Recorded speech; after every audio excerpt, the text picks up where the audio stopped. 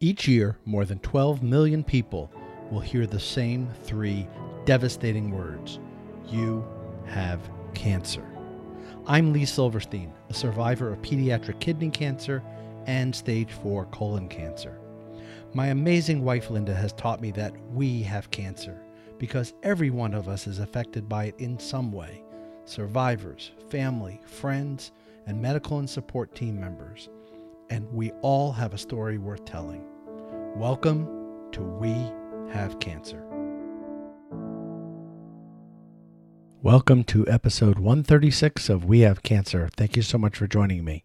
A little personal update before we get to this week's guest. As our listeners know, 2019 was quite a challenging year on the health front for me. The surprise news that my cancer had returned earlier this year with metastases to my liver, and went through 6 months of chemotherapy, followed by ablation to my liver, and got the good news end of July that the first post-procedure scan looked good, and we recently had our next follow-up, our 2-month follow-up after that, and got the news earlier this month that there was no evidence of active disease again. So 2 good scans in a row.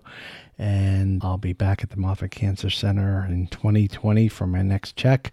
But we're so thrilled to get that good news that no evidence of active disease at this time. So really grateful and thankful for that. My guest this week is Dr. Jamie Ayton, and Jamie is a 5-year colorectal cancer survivor. He is also an ostomy, and he's done a lot of work with Fight CRC, and his role, his profession, he is a disaster psychologist, and the way Jamie described it was when people are running away from disasters, he is running towards the disasters to provide help and support to those affected by some really, really challenging circumstances. And one of the things we covered in our conversation is how he applied that learning to his own disease and managing through that. So join me now for my conversation with Dr. Jamie Ayton. Jamie Ayton, welcome to We Have Cancer. I really appreciate you making the time. Listen, I wanted to jump right in because I saw something that you referenced online that just so spoke to me. And you talked about the experience that so many of us who've been touched by cancer or really any major life challenge have experienced. And that is when friends and family who we expect to be by our side through thick and thin suddenly, for lack of a better word, vanish. And I don't think there's a person I've interviewed on this show that hasn't shared a similar story.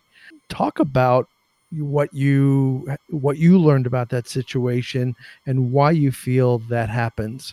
You know, I think there's a number of reasons that it probably happens and varies from person to person. But in my case, the research that I do as a disaster psychologist is the kind of the lens that I've used to make sense of why I think that was happening.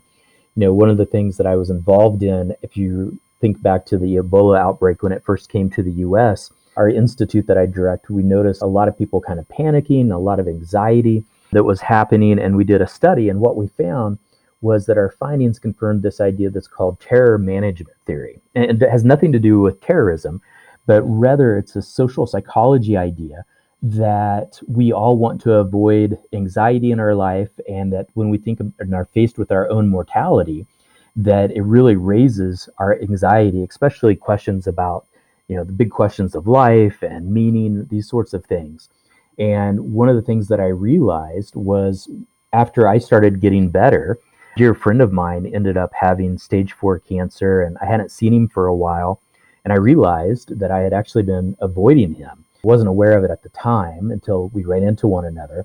And I'm sad to say that I didn't hardly recognize him because the cancer had affected him so deeply. And I remember just having this sense of fear that kind of, you know, shot through my body in that moment. And that's when I realized that one of the reasons why I had pulled away was because I was trying to avoid a lot of the fears and stresses that I've had and gone through with cancer. And I think that's a reason why a lot of people also pull away, because they don't know what to do to help, or it's troubling for them. And do you have thoughts on how those who are dealing with their challenge should handle that. Lots of times there's a sense of loss because someone close to you isn't there anymore, or anger for the same reason. What are your thoughts there? I think when that happens, because I also had that occur to me pretty early on. I had a really good close friend of mine that after I broke the news to him, I probably didn't hear from him for almost a year or more. And that was only after I had reached back out. And I was really surprised by that. And then I also even had friends on Facebook and just some other connections that, unliked and stopped, connecting on social media, even, that just kind of isolated themselves from me. And for me, I found myself of having very little energy, already feeling pretty emotionally drained. And so I kind of had to prioritize of what relationships were worth pursuing and what ones was I okay that if they dropped off, and to rechannel energy elsewhere. So I don't think there's a one size fits all, but to kind of look at what are the resources that we have in our relationships and to try to choose those wisely and approach them with what you need to do to get your needs met. Fair enough. You mentioned in your new book, A Walking Disaster, one of the things you touched on that also caught my attention was you alluded to that when we feel we need help the least is when we need it the most. What do you mean by that? Where does that come from? For me, it comes from a big part of how I'm wired as a person and even a lot of my own identity professionally. I'm oftentimes the person when something bad happens, I'm the one that goes in, and professionally, that's true as well. I literally go all over the globe helping after major disasters or civil conflicts and mass traumas, mass shootings. And so when everybody else is getting out of those situations, I'm going into those situations. And so when I was diagnosed, it was really hard for me to go from being the helper to the helpee. And I found myself wanting to pull away and not wanting to put that, what I thought initially was a burden on others, which later I realized wasn't.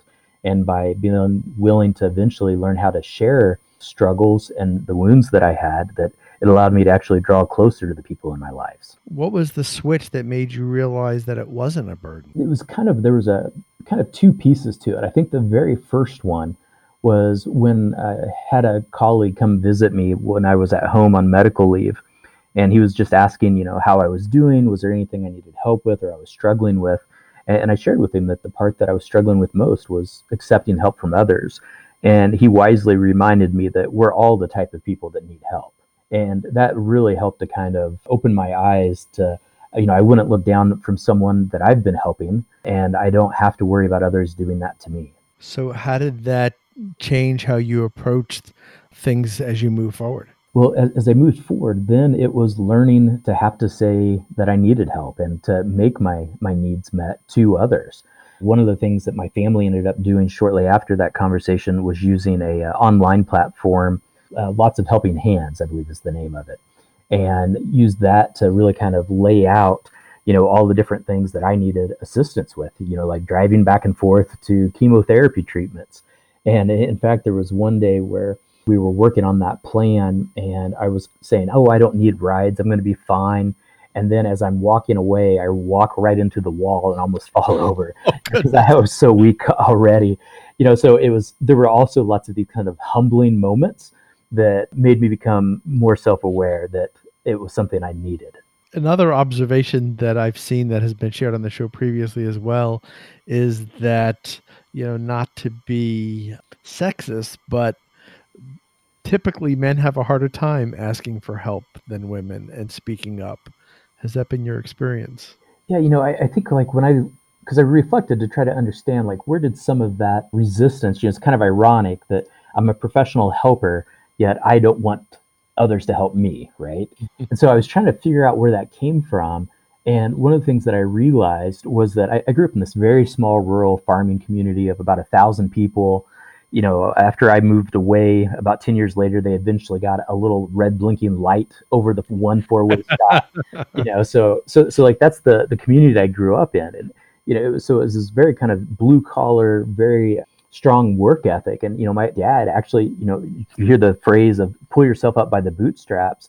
Well, my dad actually started every single day of his job before he went out into the fields of starting by pulling his shoes on, his boots, by the straps. And so I think I had kind of had some of that type of mentality ingrained in me, and realized that I needed to start rethinking about what is strength, what is weakness. And even, just like one example, I remember early on, I was getting frustrated at myself because I was having to rest and nap so much. And I kept telling friends that I hate this. I just feel like I'm not doing anything. And then finally, I started actually writing down naps on my to-do list and started referring to them as active resting. So I kind of had to learn Whatever works. to turn things around. Yeah, I'm big about to-do lists. So I guess if it's on your to-do list, you also feel less guilty, right? Right. How did growing up in such a small town in that, as you said, blue collar environment impact not just your work, but your view of the world and how you approach every day? I think one of the ways that it really had an impact on me was the importance of community. There were times growing up, there's this one instance when I was in high school, and a friend of mine, it had been snowing, and we lived out. People were oftentimes going off the side of the roads on the ice, and it just happened to be a friend of mine had apparently gone off into a ditch, and she came to school that day late. And when she saw me in the hallway, she said that your grandfather pulled me out with his tractor this morning, or I wouldn't have been able to get to school. And my grandfather, at this point, he was retired. And whenever there was a bad snowstorm, he would on the front porch that was enclosed and watch, because I mean, you could see everywhere for about a 2 to 3 mile radius direction because it was just flat. And at that point, the cornfields were all down. So you could see, a long distance on the road. And if somebody went off the road, then he would go get his, 1960 orange Alice Chalmers tractor, that was still going despite all the rust, get his Carhartt on and go out there and pull people out and help. And that's just how everyone did everything. That there wasn't a lot of, professional services there in that area at the time. And so you really had to help one another. And so that sense of community just became so important and was definitely a huge part of my own cancer journey. Did that also impact your decision to get into the line of work that you're in? Yeah, it was one of those things that I'd always been fascinated by human behavior. But to be honest, I'm doing probably the last thing I ever thought I would be doing in life.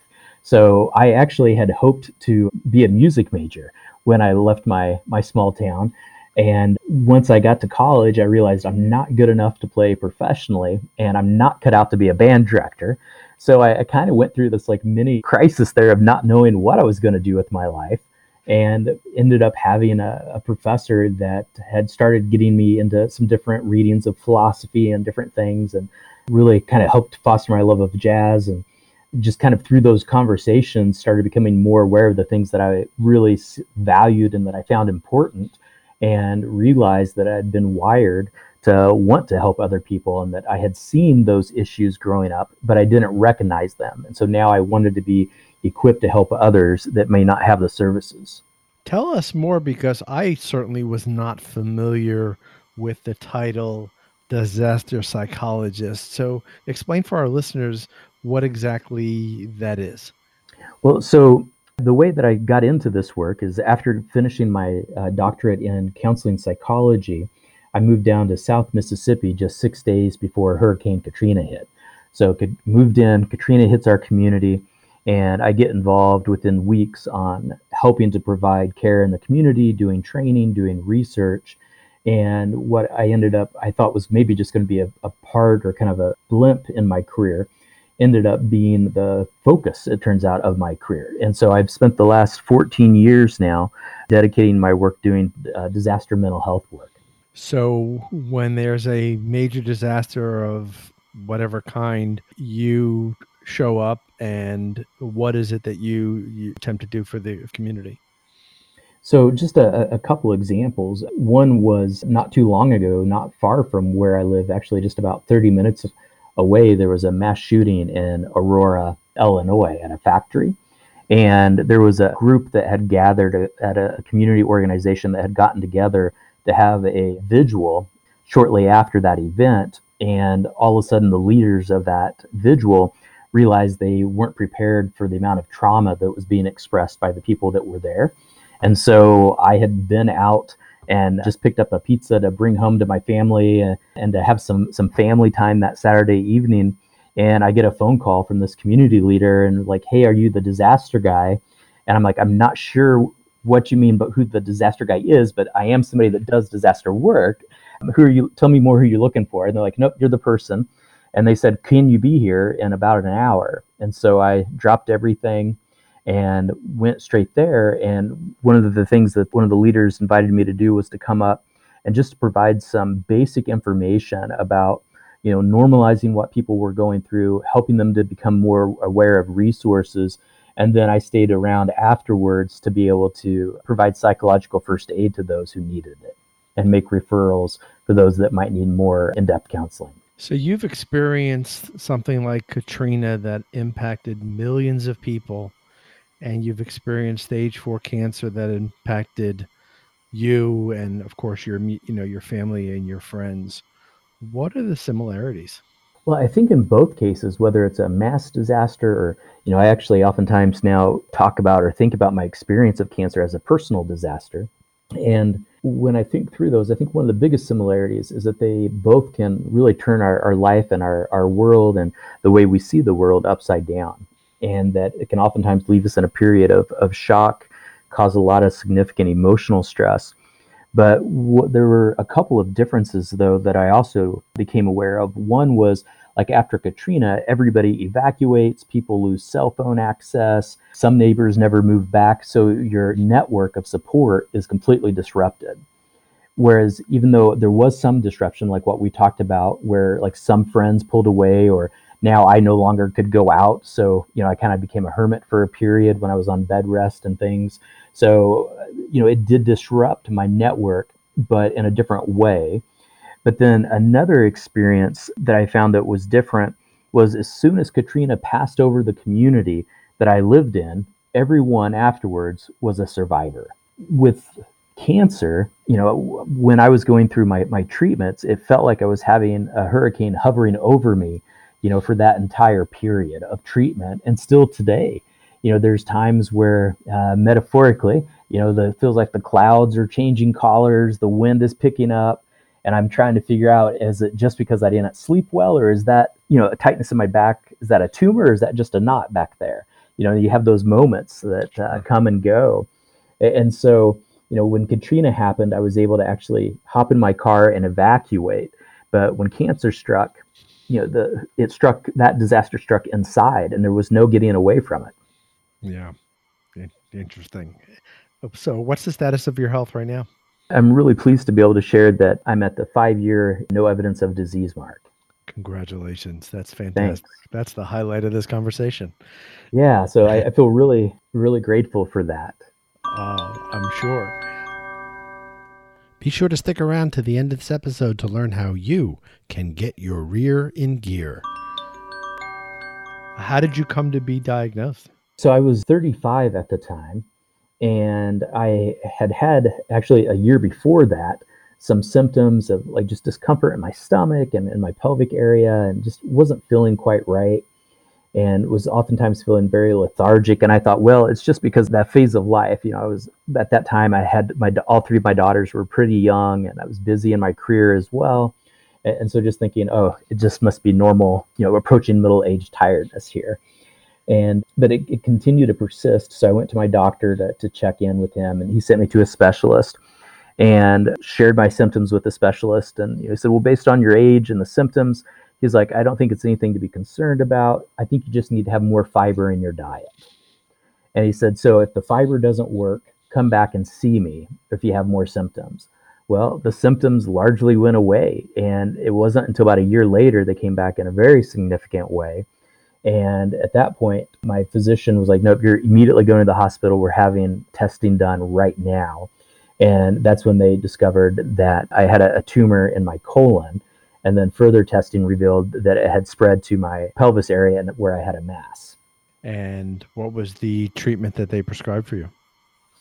Well, after getting my diagnosis, then they moved me very quickly into treatment. And I ended up doing oral chemotherapy twice a day for the summer. And then I also was doing radiation 5 days a week for that summer. And then as soon as I completed those, had a brief break, to kind of give my body a little bit of time to try to regain some strength, and then had a major surgery, a September time period, and ended up having a permanent colostomy, and then removing the tumor and mass and then lymph nodes. And then that also had a port put in at the time. And I thought that was the worst of it for me, and was bedridden for about a month afterwards, really kind of struggled after the surgery, and then was finally able to get out of the house and going to one of my doctor's appointments for a checkup. And I thought I was done with treatment. And that's when my oncologist broke the news that, based on his most recent conversation with the tumor board, that they were going to recommend an additional 6 months of drip chemotherapy. And so I went into that, but I also went into it dragging my feet a little bit. So I remember telling him that if he wants me to do this, that he's going to have to show me the research, show me the outcome data, that this is what I need to do. And his nurse sent me like a link to a website.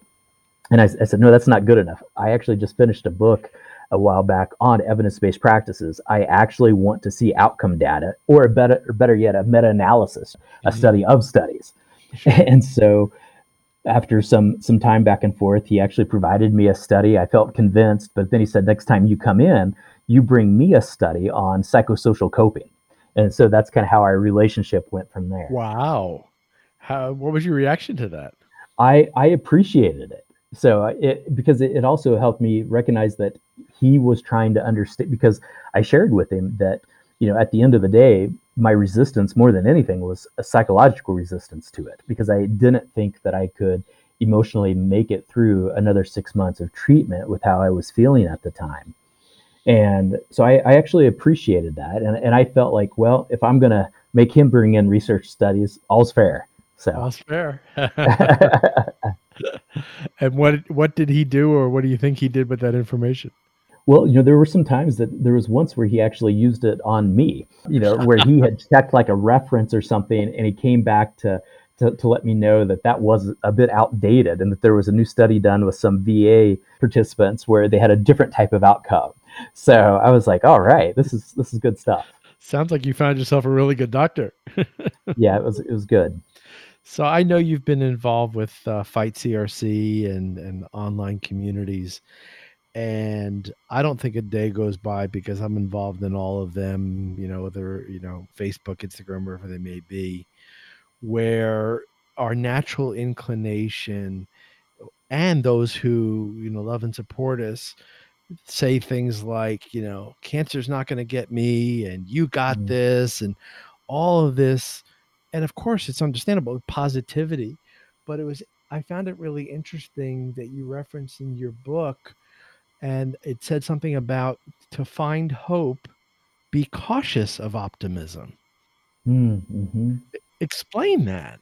Yeah. So this topic that you're bringing up right here was a really major struggle for me. My friends and family joke that I'm pathologically optimistic as a person. I even had a couple of years ago, I was doing an interview trying to get some research out and tips out to help people through the media on how to cope with, I think it was the Baton Rouge flood a couple of years back. And I was talking to this reporter, and we end up, finishing up the interview. And she's like, for somebody who does disaster work and sits around all day thinking about worst case scenarios, you sure sound awfully cheerful and optimistic. And so I tend to be wound as a very positive person. And one of the things, though, that I experienced was that sometimes that optimism wasn't really reflecting the true state of how things were going, or how I was even doing, whether it was emotionally or physically, that I wanted things to be good, but they weren't. And it had reminded me, there was a study that we had done here at our institute. You may remember a few years back, there was this mining accident in West Virginia, and ended up being one of the most deadly loss of life at a mining accident in the last couple of decades. And one of the things that we found in our study was that the families were gathered nearby where the men and the workers had been trapped.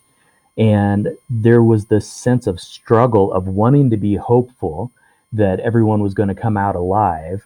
And as time passed, you started seeing some people struggling to embrace the reality of what was about to happen and what their life was going to be like. And so for those that clung overly optimistic, they missed out on being in the moment with their family and friends. So for example, I've also seen this early in my career as a psychologist, where I could remember doing work with families where maybe a loved one had a chronic health issue and didn't have much time left to live. And rather than saying goodbye, clung on to this optimism that wasn't necessarily healthy, to the point of saying that, no, this is not what's going to occur, and never got to say goodbye. And so for me, that was this constant wrestling of trying to figure out how to balance that hope and reality and optimism. Just like, for instance, one of my daughters had asked me when I got better, will I play tackle football with her? and and it was one of those things, like, my inclination was to say, yes, let's play tackle football. Dad's going to get better. But instead, to have to talk to, my young daughter, I mean, this was really hard, but to tell her, if I get better and I'm going to do everything I can and I'm getting good treatment, let me know the date. But I promise to do what I can, but I can't promise that we'll actually get to do it. And, so it's managing those difficulties of the situations we find ourselves in. How old was she at the time, and how did she respond to that? She would have been about 8 years old. And what was her reaction? Her reaction was that she actually got up and marked a date on the calendar. And she chose a date for when she knew that I was supposed to be done, past the time that I was supposed to be done with treatments, because she felt like that would give us the best odds that, we were getting closer to that date, and that I would hopefully be able to play, even if it wasn't very good. She sounds like a special young lady. She is. Did you play football? We played football. So right. even as you're talking about it, I can still picture it. So yeah, it was a very special moment. And then we had a giant water balloon fight in the backyard with the kids afterwards. There you go. So sticking with this topic about optimism, what advice do you have for people in a similar situation? And look, I'm there too. I'm stage 4, and I feel the same way, that you want to tell everybody everything's good and I'm fine. What do you recommend how people respond in that situation? I think it varies so much from really moment to moment in some ways, that I don't have a prescription that I would recommend per se. I think there are times where one of the things that I've tried to get better at in my life is, sometimes life sucks. Sometimes life is hard. Sometimes it hurts. And it's okay when that occurs. And it's okay to feel sad about it. It's okay to have grief. It's okay to be angry about it. But if we allow those feelings to totally consume us for too long, if we allow ourselves to stay in those spots emotionally, then we're going to miss out on the life that we may still have. So I did a lot of research early on, and still do in my career, on resilience. And people oftentimes talk about that as a concept of almost like taking a beach ball and putting it underwater and it bounces back, right? And I'm not sure what your experience has been like, Lee, but for me, there was no bouncing. Even so I was fortunate enough to finish treatment, but it still took a good 7-9 months before I just started to get back to what had been kind of a baseline for me physically and intellectually. In particular, I really struggled with a lot of kind of fog cognitively.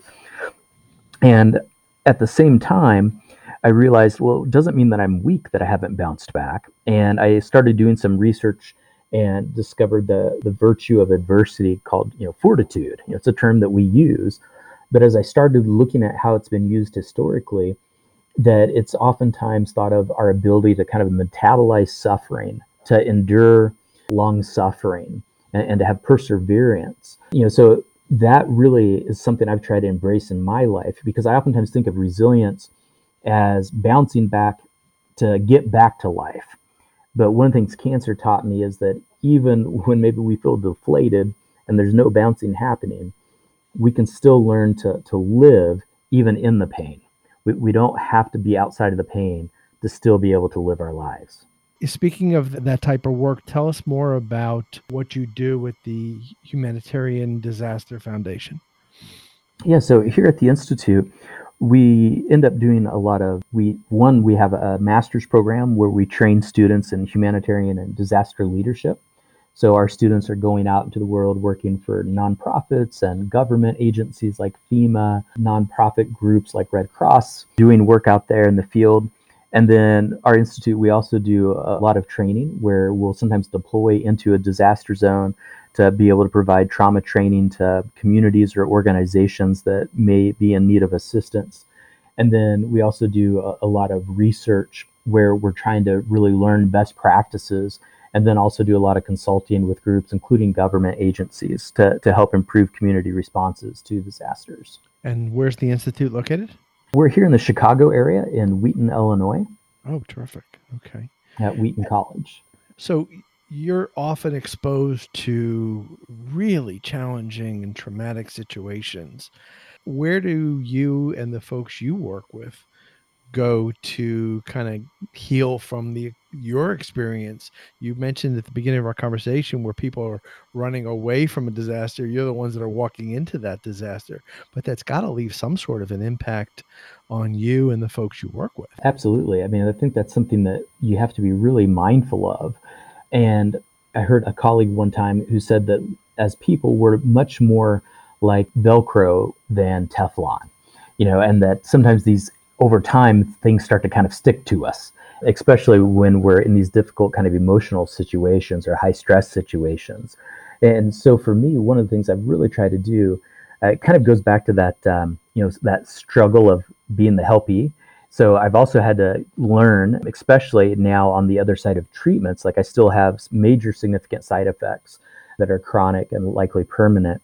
And I have to really listen to my body and know my limitations, that I need times to give myself permission to rest. And I also try to be checking in with friends and family and coworkers on a regular basis too. And also try to, I try to find something that makes me laugh on every single day, even in the disaster zone, just something, at the end of the day that can relieve some tension. It's amazing work that you're doing. It really is. And I'm in awe of someone who is able to, like you said, walk into the fire when others are running from it. So just hats off to you for the kind of work that you do. The last thing I wanted to touch on with you is what the phrase that came to mind as you're talking about this is PTSD. And I've heard people use that term to describe their experience with their cancer. Is that a thing? Is that, do you see a correlation there? Oh, absolutely. I actually had my very first doctoral student that I ever mentored did his dissertation on trauma among cancer survivors. And that he was able to show that for some people that it will actually lead to PTSD or traumatic symptoms. And it was probably about 3 months or 4 months after I had my major surgery. And there was this one evening I was getting around for bed and in the bathroom. And as I'm leaned over the sink, getting ready to start brushing my teeth, all of a sudden I had this invasive thought and memory that came over where I was suddenly back in the doctor's consulting office having a test done and remembering the pain that I had experienced. It was almost like it was happening all over again. And I realized that after that occurred, that was a kind of a traumatic flashback that I had experienced. It was the first time I'd ever had that type of an intrusive traumatic thought before. And so it helped me to start to understand the things that people go through in a much more personal way. And so the other thing that I've noticed, even over time, like I've been aware, even for some individuals, myself included, that trauma can have a very strong physiological component to it, that our bodies remember the trauma. And so I've noticed, for instance, in my own experience, that I'm more prone to kind of kick into fight or flight mode, where in the past, I've always been, considered like to a fault of being too laid back. And over the last several years, I've learned that if something happens, I can be triggered much more quickly to get angry. And realizing that my body is just physiologically kind of wound tighter than what I used to be, and learning to cope with that, or also being aware that there's triggers that will happen, of things that may bring back a difficult feeling or a memory. And, it can be everything from, a scent to seeing something, and just, kind of an example with that, like one that I was really caught off guard by was I only got my port removed this past April. I had kept it in because every year I kept getting hospitalized for different complications. And when I went in, the doctor said, "Oh, I thought he was going to like put me out." And he's like, "No, you're going to stay awake. We're just going to numb the area." And then all of a sudden I could hear, that this noise. And I was like, "What is this noise that I'm hearing?" And he's like, "What are you talking about?" And he like stops. And I was like, "I don't know." The noise stopped. And then he's like, "I don't hear it." He's like, "So let me go back to the procedure." And I start hearing it. It just sounds like it's being amplified. And it's simply him just making a small insertion in my chest area. And I was surprised by how the sound was triggering for me as a trauma experience. And in fact, I just wrote about that a couple months ago in Cancer Today about that experience. Wow. I will have a link not only to that article on our website, but also a link to your book and where people can find you online. Jamie, I really appreciate you making the time to join us on the show. And, thank you for that. And thank you for all the amazing work you're doing to help people and communities around the world. Thanks so much, Lee. You have a good evening. There are 2 Get Your Ear in Gear events left for 2019. Coming up on Saturday, November 9th in Orange County is their 5K run walk that is taking place at Miles Square Regional Park at the Forest Shelter. And then on the following Saturday, November 16th, for all of our friends in Houston, Texas, their Get Your Rear in Gear event is taking place at Baylor College of Medicine, the McNair campus. Those are the remaining 2 events, and we'll pick it back up again in February of 2020. Those are your Get Your Rear in Gear events coming up for 2019. Thank you for listening to We Have Cancer, and thank you to our sponsor, the Colon Cancer Coalition, for your support. You can subscribe to We Have Cancer by visiting Apple Podcasts, Google Podcasts, Stitcher Radio, or Spotify. And you can find us on social media by visiting our Facebook page at We Have Cancer Show and at We Have Cancer Pod on both Instagram and Twitter. We Have Cancer is a proud supporter of Genie's Blue Angels, providing financial support to those affected by colorectal cancer.